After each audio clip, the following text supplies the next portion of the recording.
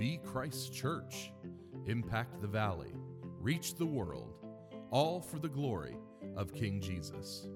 Welcome to the North Roanoke Podcast.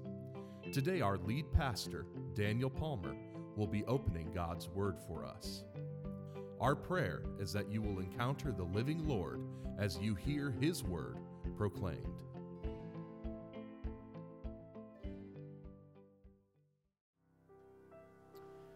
Church, would you pray with me?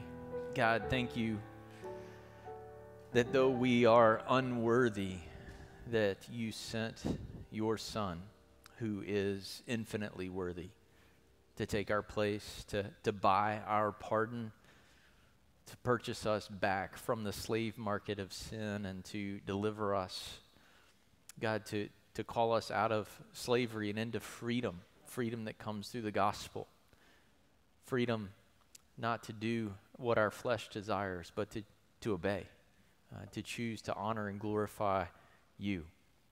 And God, a significant part of what it looks like to follow after this worthy Son is being revealed to us in the book of Acts. Lord, as you unveil what it looks like to be a local church and to lean into life together, worshiping and giving and evangelizing. And God, we thank you for what we've been learning in Acts, and we pray by way of your Holy Spirit's presence in this room, God, that you would let the words that I speak not fall on deaf ears, but fall upon eager hearts. Lord, that you would shape us, conform us more into the image of Christ in the hearing of your word today. I pray in Jesus' name, amen. Acts, the book of Acts, chapter 11, starting in verse 19 is where we'll be today as I share with you a message I'm calling A Church is Born in Antioch. A Church is Born in Antioch. A couple of weeks ago, last week was Mother's Day, and I shared a challenge to our church out of Exodus chapter 1, and if you were not able to be here, I don't normally encourage people to go back and listen to a message, but I'd encourage you to go listen to that one if you're a part of North Roanoke and if this is your home, because it will really help you step into some of my thinking about our responsibility to the next generation. There's going to be more conversation about that in the days to come. But back in Acts, what we've seen is that the Jerusalem church in the first half of chapter 11 is processing this reality, this truth that Gentiles do not have to become cultural Jews to surrender to Israel's king. They can come to Jesus without becoming Jewish in their culture. They don't have to get cleaned up to get to Jesus. They just need to get to Jesus, who cleans us up, which is a great reality, is it not? And better than just cleaning us up, Jesus actually makes us new. He is coming and he is preparing, ultimately at his return, a new creation. And he is fitting us by changing our hearts through this process of conversion. We repent and believe in the gospel. He makes us new on the inside. And he does that not just for Jews, but for Gentiles. But to this point, we've only read about one special case, right? We've read about Cornelius and Peter, and they both had to have visions. So maybe God saves Gentiles under special circumstances only. Wrong. And we're going to learn that today, because we're going to go from sort of the theoretical consideration that God might save some Gentiles under special circumstances to the truth that God's saving of Gentiles is supposed to be regular in the life of the church. It's supposed to be normative in the life of the church. And we're going to see that by the text we read today, by what we see happening in the city of Antioch. Now, in the Bible, there are two Antiochs. There's an Antioch in Syria, which is the Antioch we're talking about today. Syrian Antioch was a significant and sizable city at the time of the Roman Empire, with a mix of nationalities and religions. As Merida writes, Antioch was the third largest city in the Greco-Roman world, behind Rome and Alexandria, with about 500,000 people at the time. It was cosmopolitan and commercial. It was the capital city of Syria, and it was also a base for the Roman military. So many nationalities, many religions, an intersection of commerce and culture. It was located 300 miles north of Jerusalem, so more than a hop, skip, and a jump. 300 miles north of Jerusalem and 30 miles east of the Mediterranean Sea. Stott says this: no more appropriate place could be imagined either as a venue for the first international church or as the springboard for the worldwide Christian mission. And what we're going to see later in Acts is this is exactly what happens. Antioch becomes this major mission-sending church, this major hub of worldwide mission, sending out Paul and Barnabas and later Paul and Silas to preach the gospel in new places to new peoples. So here's the question that I want to frame our consideration of the text this morning.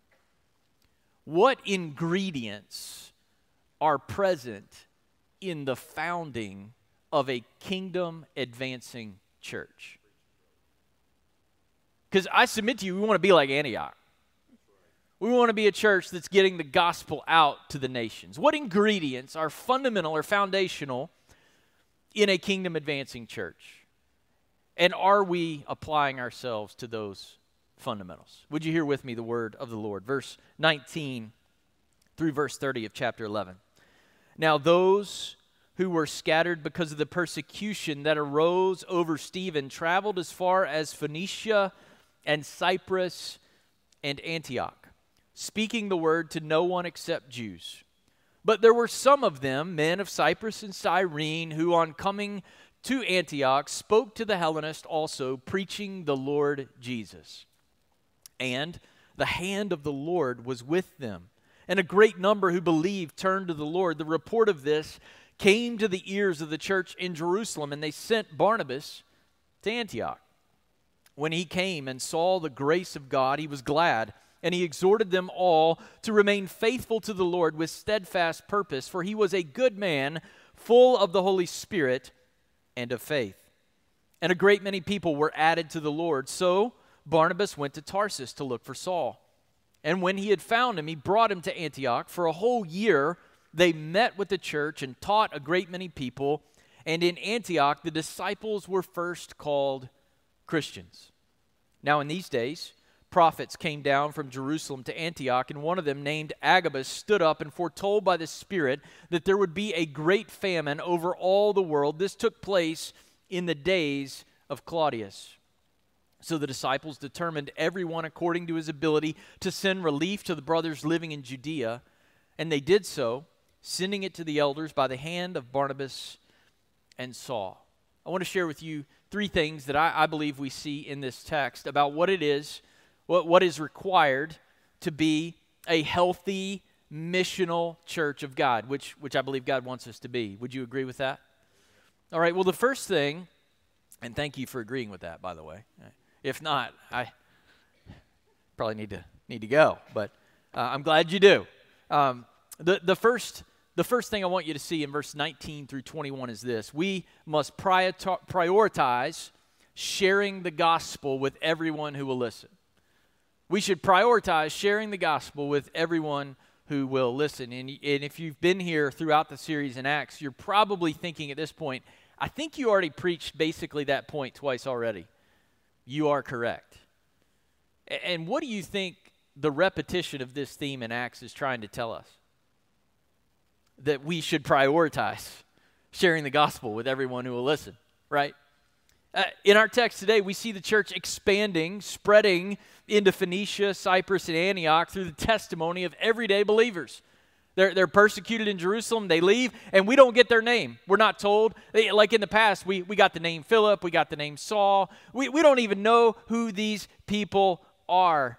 And I'm here to submit to you that this is how the church typically grows, not through people who make a name for themselves or who get named in the text. It's just through everyday Christians sharing their experience about Jesus. We only know that they were believers who had been scattered by the persecution. That's all we get. By the persecution that came at the hands of Saul after the stoning of Stephen that we read about back in chapter 7 and the beginning of chapter 8. Now, remember, those who had been scattered from Jerusalem were ethnically Jews. And as they scattered, who'd they speak the word to? Who'd they speak the gospel to? They spoke the gospel only to Jews. Now, this is not saying that they were intentionally avoiding speaking to Gentiles. It's rather that they just shared the gospel in their natural realm of influence. Where did the Jews go? They went to go to extended family. They went to go find businesses where they would be received, where they could replant their lives. And so that's where they shared the gospel. They shared the gospel where they naturally went. And as they spoke the word, what happened? God's word did its work. New churches are born.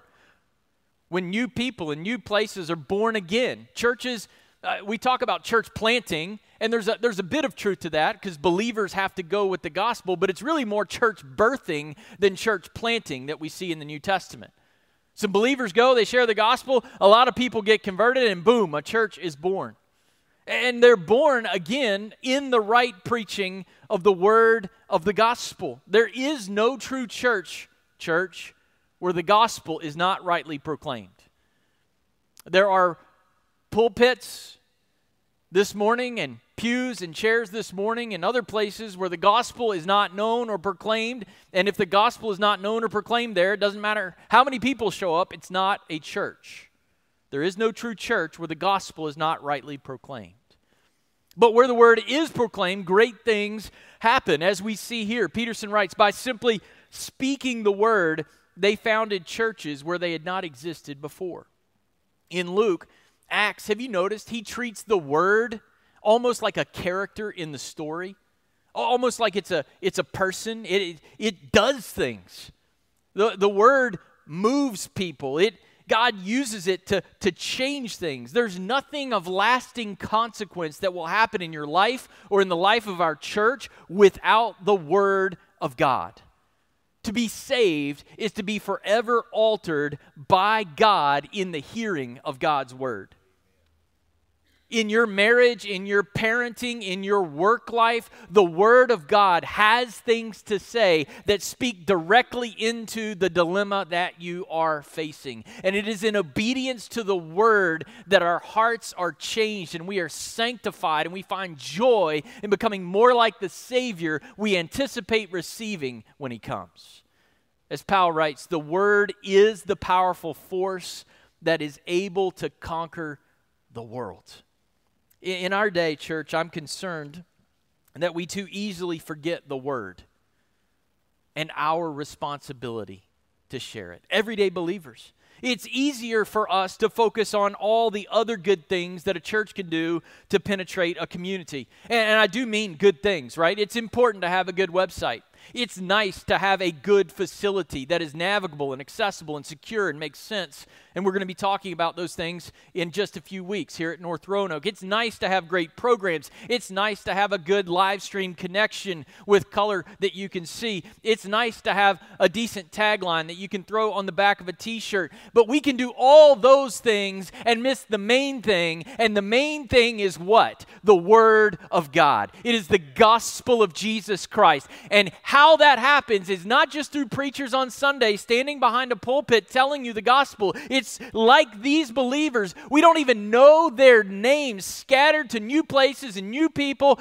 Everyday believers sharing about an extraordinary Savior with everyone we encounter. Let me say that again. How is North Roanoke going to grow? How is North Roanoke going to be the church that God wants us to be in the next decade, in the next 2 decades? It's not going to be because you have an amazing pastor. It's not going to be because you have an amazing praise team. It's not going to be because you have an amazing 3D group leader. And all of those things might be true except for the first one. But the way North Roanoke is going to be what God wants us to be, fundamentally, foundationally, first and foremost, is everyday believers. That's y'all. Everyday believers sharing about an extraordinary Savior with everyone we encounter. You should have a mental list constantly in your mind of people that God is intersecting your life with, that you know them and I don't, and Paul doesn't, and Lynn doesn't, but you do. Why? Because God wants you to give them the gospel. But in Antioch, we see something extraordinary, something super special. something that I like to call gospel intentionality. In the first two cities listed, these Jewish believers share the gospel with Jews, sort of where they naturally go. But in Antioch, some believers do more than share the gospel in their immediate natural circle of influence. What did? They launched out of their comfort zones by preaching the Lord Jesus to the Hellenists. Now, this is an interesting term because it has different meaning in different contexts. Previously, Hellenists meant Jews who spoke Greek and had Greek culture, but here it means Greeks. It means Gentiles. It means, so we have Hellenist Jews who have Greek culture going into a city where there are other people with Greek culture who are not Jewish. And they're speaking the gospel across ethnic lines and cultural barriers. They cross these barriers to get the gospel to Gentiles. And the result is, as Peterson notes, the first church that is made up of Jewish and Gentile believers together. No ethnic divide, just a local church with all kinds of people from all kinds of backgrounds.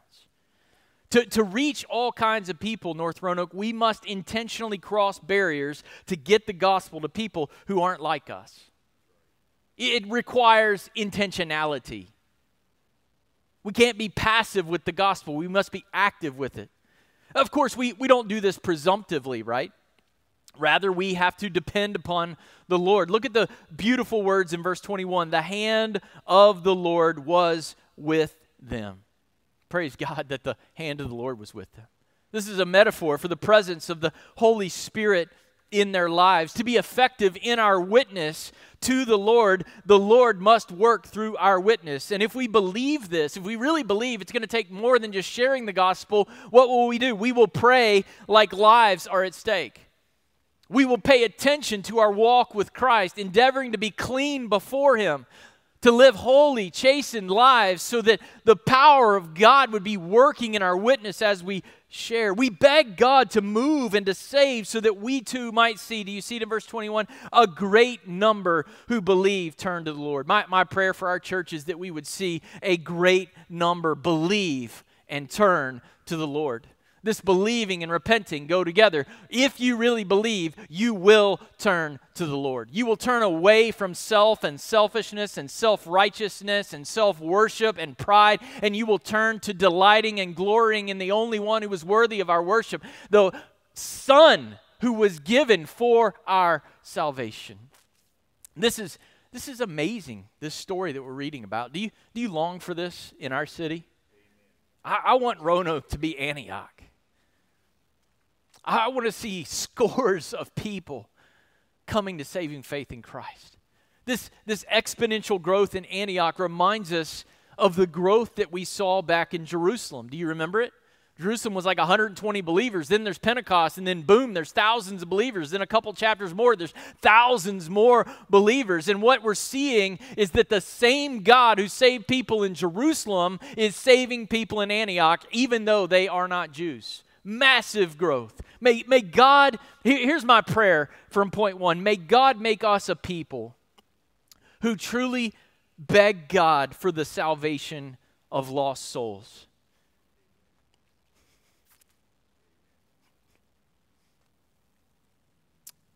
May we not just have a quick 5-minute quiet time and a one-page devotion. May we spend our days craving the presence of God in our lives and seeking opportunities to magnify Christ and share the gospel. May He help us delight in discomfort that helps display the glory of King Jesus. May He save a great number through the witness of everyday believers who willingly share the gospel with everyone who will listen. I beg you, church, that you would lean with me into this prayer, that we would long to see people come to saving faith in Christ in our community, no matter what background, no matter what color of their skin, no matter what culture, that God would save people through our church family.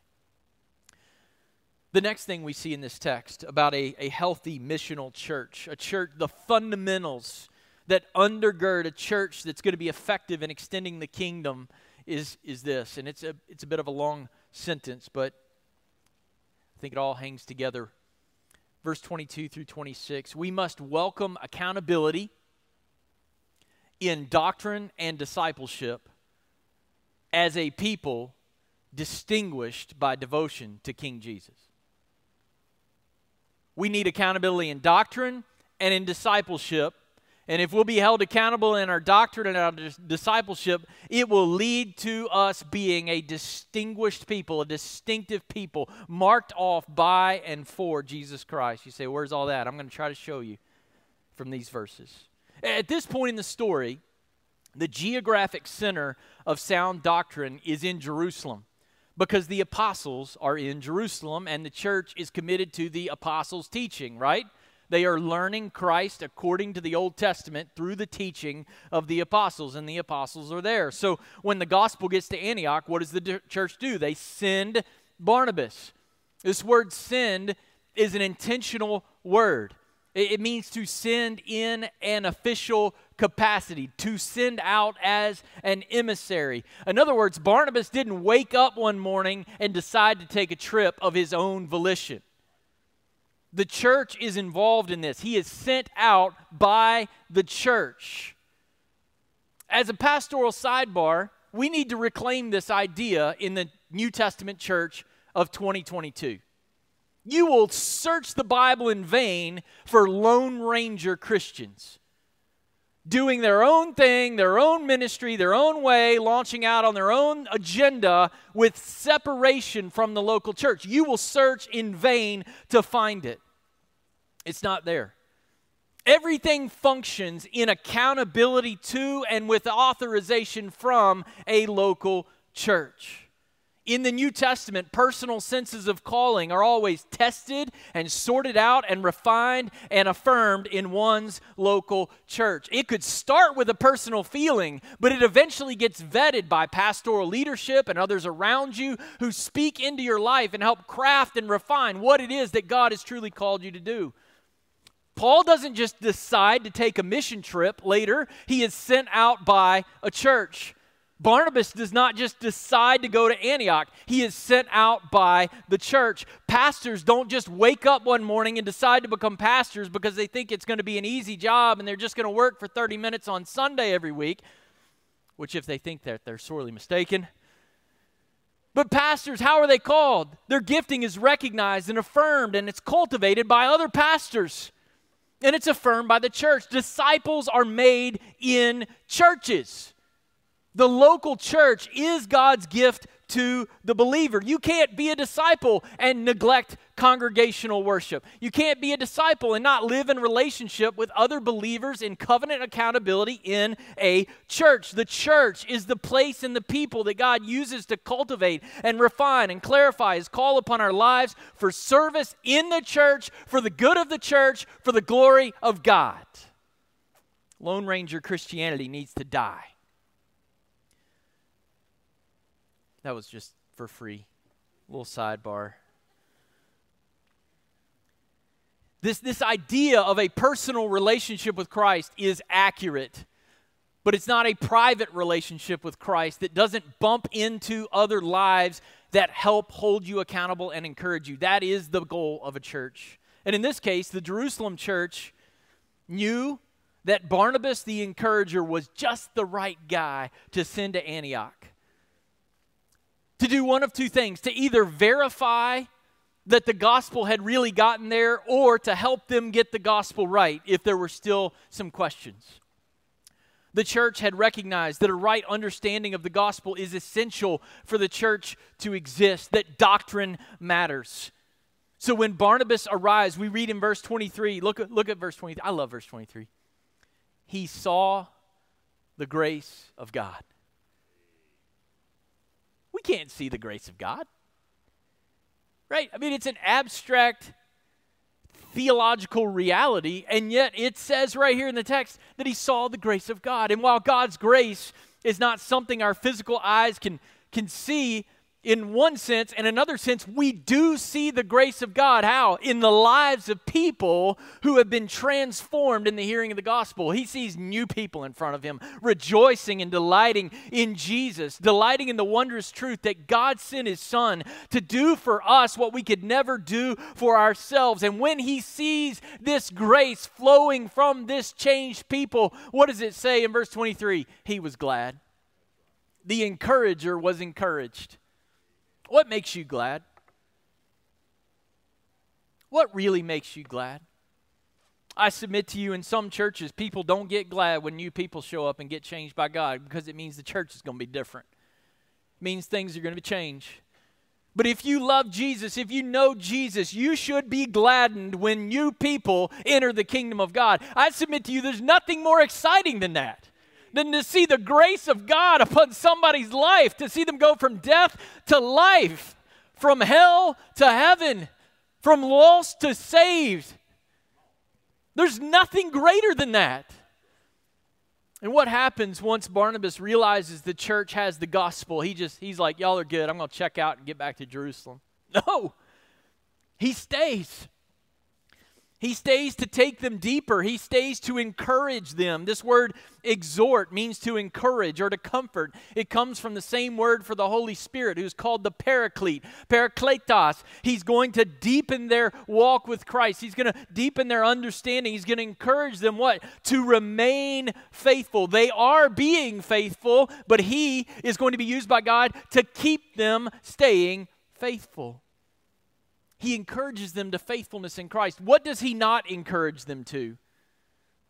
Notice that he does not encourage them to become just like the Jerusalem church. He doesn't come down to Antioch or up to Antioch 300 miles away and say, well, let me tell you what the songs we sing in our hymnal are. Well, y'all better sing all those songs. He doesn't say, well, let me tell you how they dress in Jerusalem. No.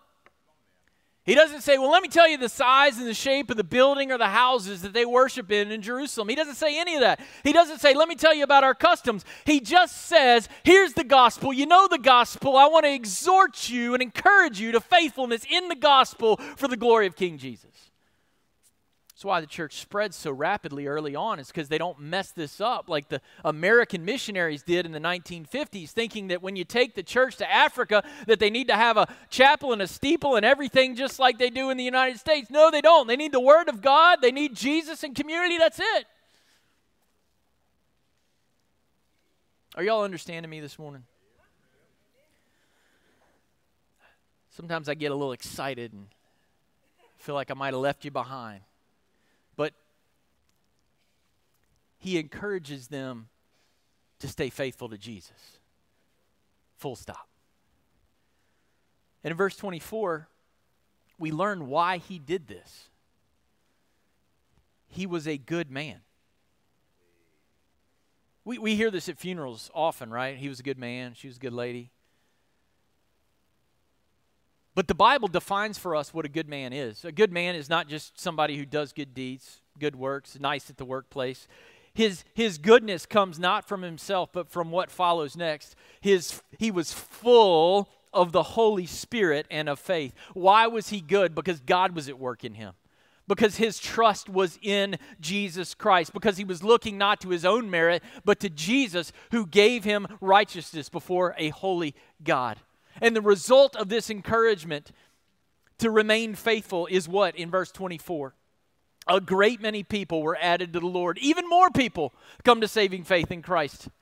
I want to submit to you, church, that the Bible rejects the false dichotomy that is so often thrust upon pastors and ministries today. The Bible rejects the idea that we are either going to reach people or we are going to go deep into the things of God. You will search in vain to find that premise in the Bible. Well, I just want to reach people. I just want to do evangelism. I just want to have programs on the one hand. The other guy, I just want to go deep in the Word. I want to have 75 Bible studies a week, and I want to parse every verb and do everything just right. It's both and, not either or. The Bible shows us that Christian maturity and biblical growth go together. It is not enough to be a church that just reaches people and never does discipleship. People who are reached must be discipled. And by the way, those who are discipled, like we see in verse 24, will have a desire to reach more lost people. They go together. They're not at odds with one another. They're mutually reinforcing. So don't put that on your pastor or on your church. Well, you spend too much time in the Word, or we don't care enough about reaching people. At North Roanoke, we want to be in the Word and in the community, because if you're doing them right, they should reinforce one another. That's what happens in Antioch. And Barnabas, the growth of the church is so great that Barnabas needs help. So in verse 25, what does he do? He travels approximately 270 miles round trip to find Saul. Goes around the edge of the Mediterranean Sea, out of Syria, up into Turkey. Barnabas knows the man that he needs for this job, and he goes to get him. This is the same Saul that Barnabas vouched for earlier, right? When he comes to Jerusalem, and people are like, Saul was killing Christians last time we saw. And Barnabas is like, yeah, but he met Jesus. And he's got a commission to reach Gentiles, and there's a lot of Gentiles in Antioch. So Barnabas goes to get Saul, and they form what I'm going to call this morning a prototypical pastoral team. The idea of pastors overseeing and leading churches is a clear New Testament principle that is solidified later in texts like Acts chapter 20, verse 28, when Paul says to the Ephesian elders, "Pay careful attention to yourselves and to all the flock in which the Holy Spirit has made you overseers to care for the church of God." It's affirmed in the pastoral epistles in statements like this from Titus 1:9, when Paul says that any man who serves as a pastor or an elder must hold firm to the trustworthy word as taught. Why? So that he may be able to give instruction in sound doctrine and also rebuke those who contradict it. Peter says the same thing in a different way. Shepherd the flock of God, feed the flock of God that is among you, exercising oversight. The life and doctrine of those who teach is vital. It's of vital importance to the health of the church. Brothers and sisters, just because you found a resource in a Christian bookstore doesn't mean that I would recommend it. Just because you found a book published by a celebrity pastor doesn't mean that I would recommend it. It doesn't mean that it's theologically sound. God's design for sustaining and strengthening local churches is that they be led and overseen by a doctrinally sound pastoral team. This team will ideally, like Barnabas and Saul at this point, they will ideally have a deep soul connection, and through that trust, they will keep one another sharp, challenging each other as they lead the church and oversee her teaching. Barnabas, the encourager, knows that he needs Saul the hammer. Have y'all noticed Saul's a little bit of a hammer? If you've read his epistles. So Barnabas, this naturally encouraging presence, realizes that he needs Paul or Saul to come in and be like, hey, thus says the Lord. Let's stay on track. So you've got Saul the hammer and Barnabas the encourager, and they help one another in their oversight of this fledgling church.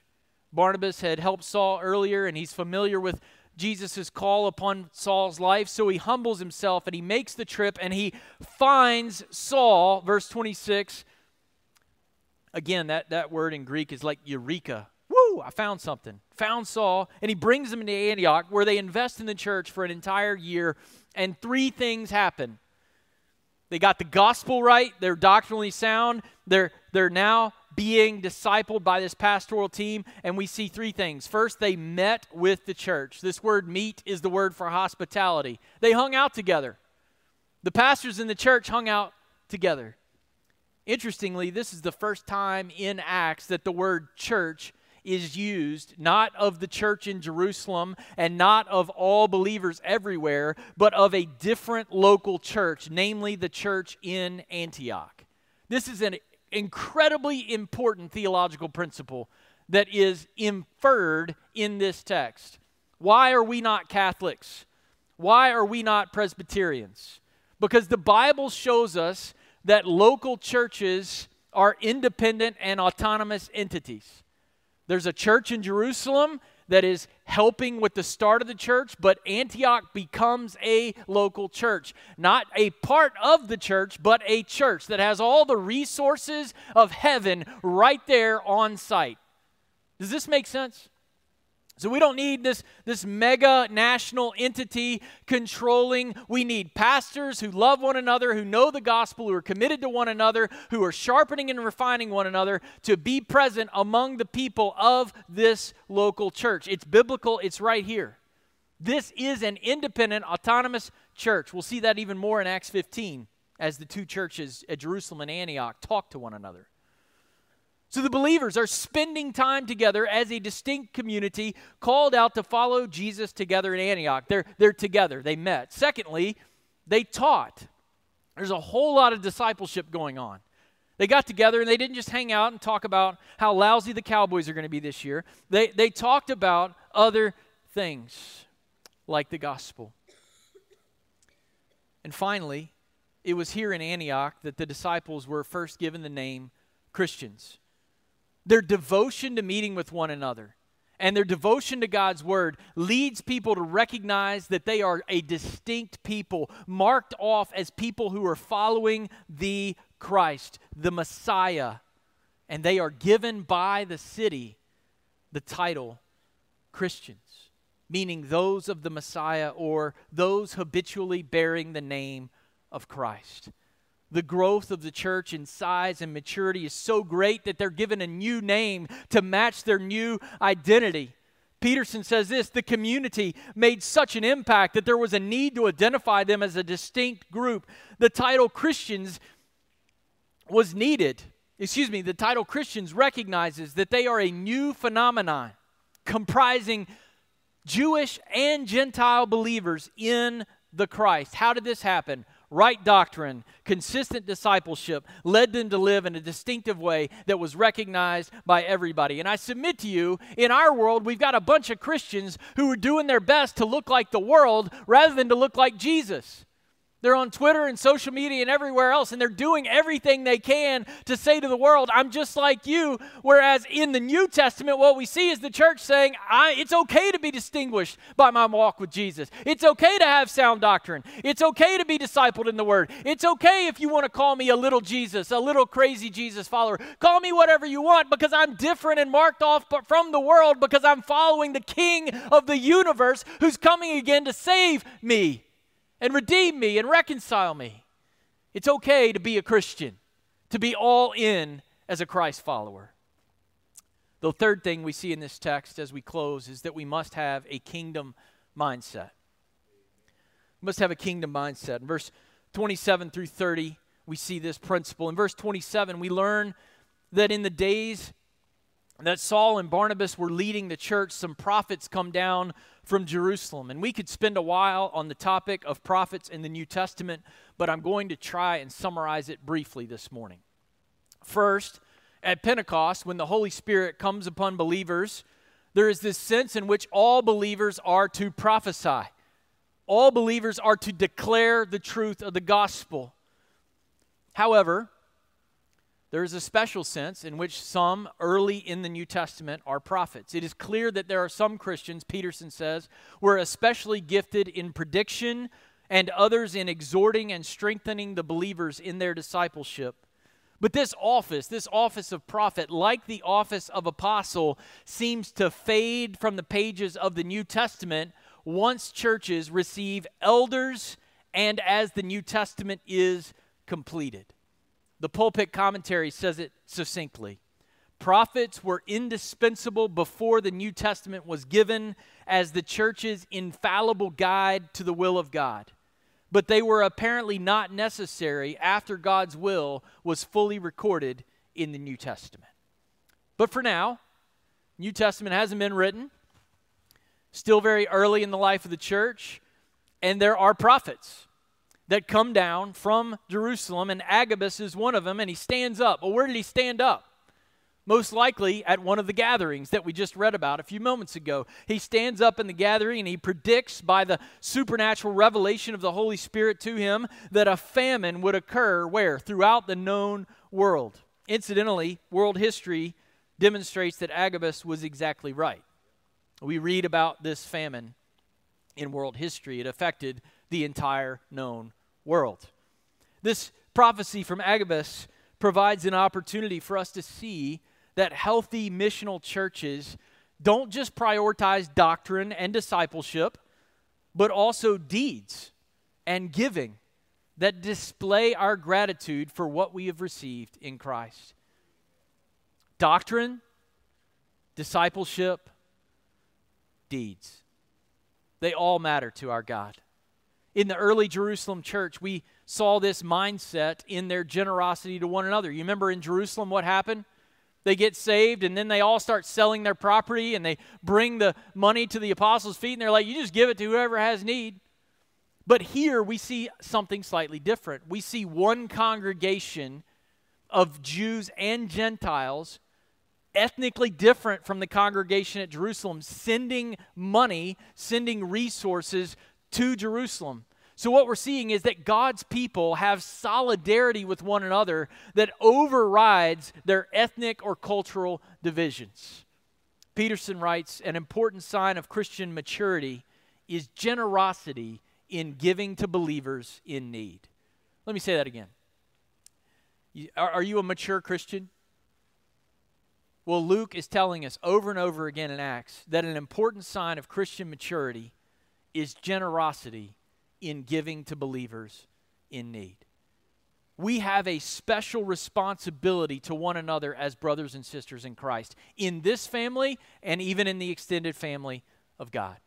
Paul in Galatians 6:10 says, as we have opportunity, let us do good to everyone. And then listen to this, and especially to those who are of the household of faith. This is a bit counterintuitive, isn't it? We want to just give to the community and bless the community and take care of every need that's out there. But what Jesus says is the first place that we need to meet needs is in the family of God. And that the world is going to be attracted like a moth to a flame, that a family, because they've been changed on the inside, takes care of one another. The world is won in part by having the opportunity to see believers taking care of believers. So in verse 29, what happens? These disciples determine, certainly with the oversight and the guidance of Barnabas and Saul, to provide some help to the believers in Judea. And after deciding to do something, after the church made a decision that we're going to have a campaign, we're going to have an offering, they all gave the exact same percentage of their income. That's when you should say, wrong. Right, that's not what happened. The church decided we're going to take care of the problem. And then they said, and every single one of you is going to be a part of the solution as you and the Holy Spirit do business with one another and figure out what He would have you to give. And look at this, verse 29, everyone gave. No one did not participate. The whole church gave according to his ability or as anyone had prospered. New Testament giving, lean into this, church. I know it's getting late, but lean in. New Testament giving starts with a church decision and then is pursued individually, not in unthinking obedience to a fixed and unchanging percentage, but freely and lavishly in obedience to the Holy Spirit and in consideration of the resources that God has given each believer. Paul captures this principle in 2 Corinthians 9:7 when he says, each one must give as he has decided in his heart, not reluctantly or under compulsion, for God loves a cheerful giver. And I submit to you, if your giving is set on autopilot on a percentage that you've never thought about in 20 or 30 years, you're just checking a box.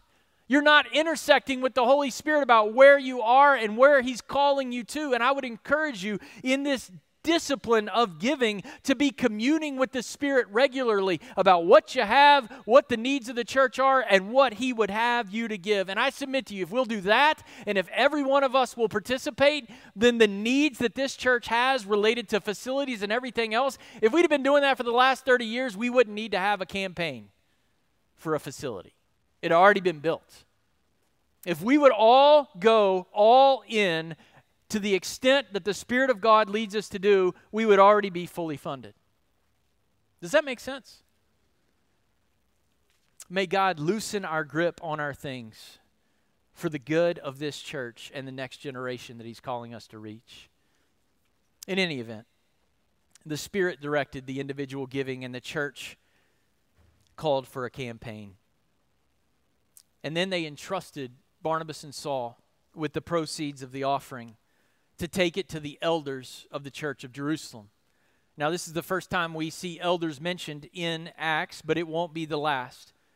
We're going to see as we continue in this book that God's enduring design for churches is that they will be led by elder teams who oversee the material resources, the teaching, and the alignment of teaching and practice in local churches.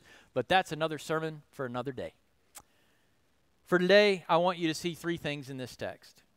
One, if we're going to be a healthy missional church, we need to share the gospel with anyone who will listen, no matter where they come from, no matter their background. Two, we've got to get the gospel right and be devoted to one another in discipleship that is accountable to pastoral oversight. And finally, we need to give. We need to give as the church determines, directed by the Spirit for the glory of Christ and the good of His people. Would you pray with me? God in heaven, help us to truly be Christ's church. God, we say we want to be Christ's church. We want to impact the valley, and we want to reach the world. If we're going to be the church of Christ, we need to be a people speaking the gospel wherever we go. We need to be more than just Sunday morning attenders. We need to be discipled. We need to go deep into the things of God. We need to be distinguished by our love and devotion for Christ. And God, we need to be givers. We can never, ever, ever outgive God. God, I pray that you would help us in these areas and that Christ would be magnified as a result. In Jesus' name, amen. Thank you for listening to the North Roanoke Podcast. You can connect with us at northroanoke.org or download our app in your device's app store. Just search for North Roanoke. We hope to meet you soon.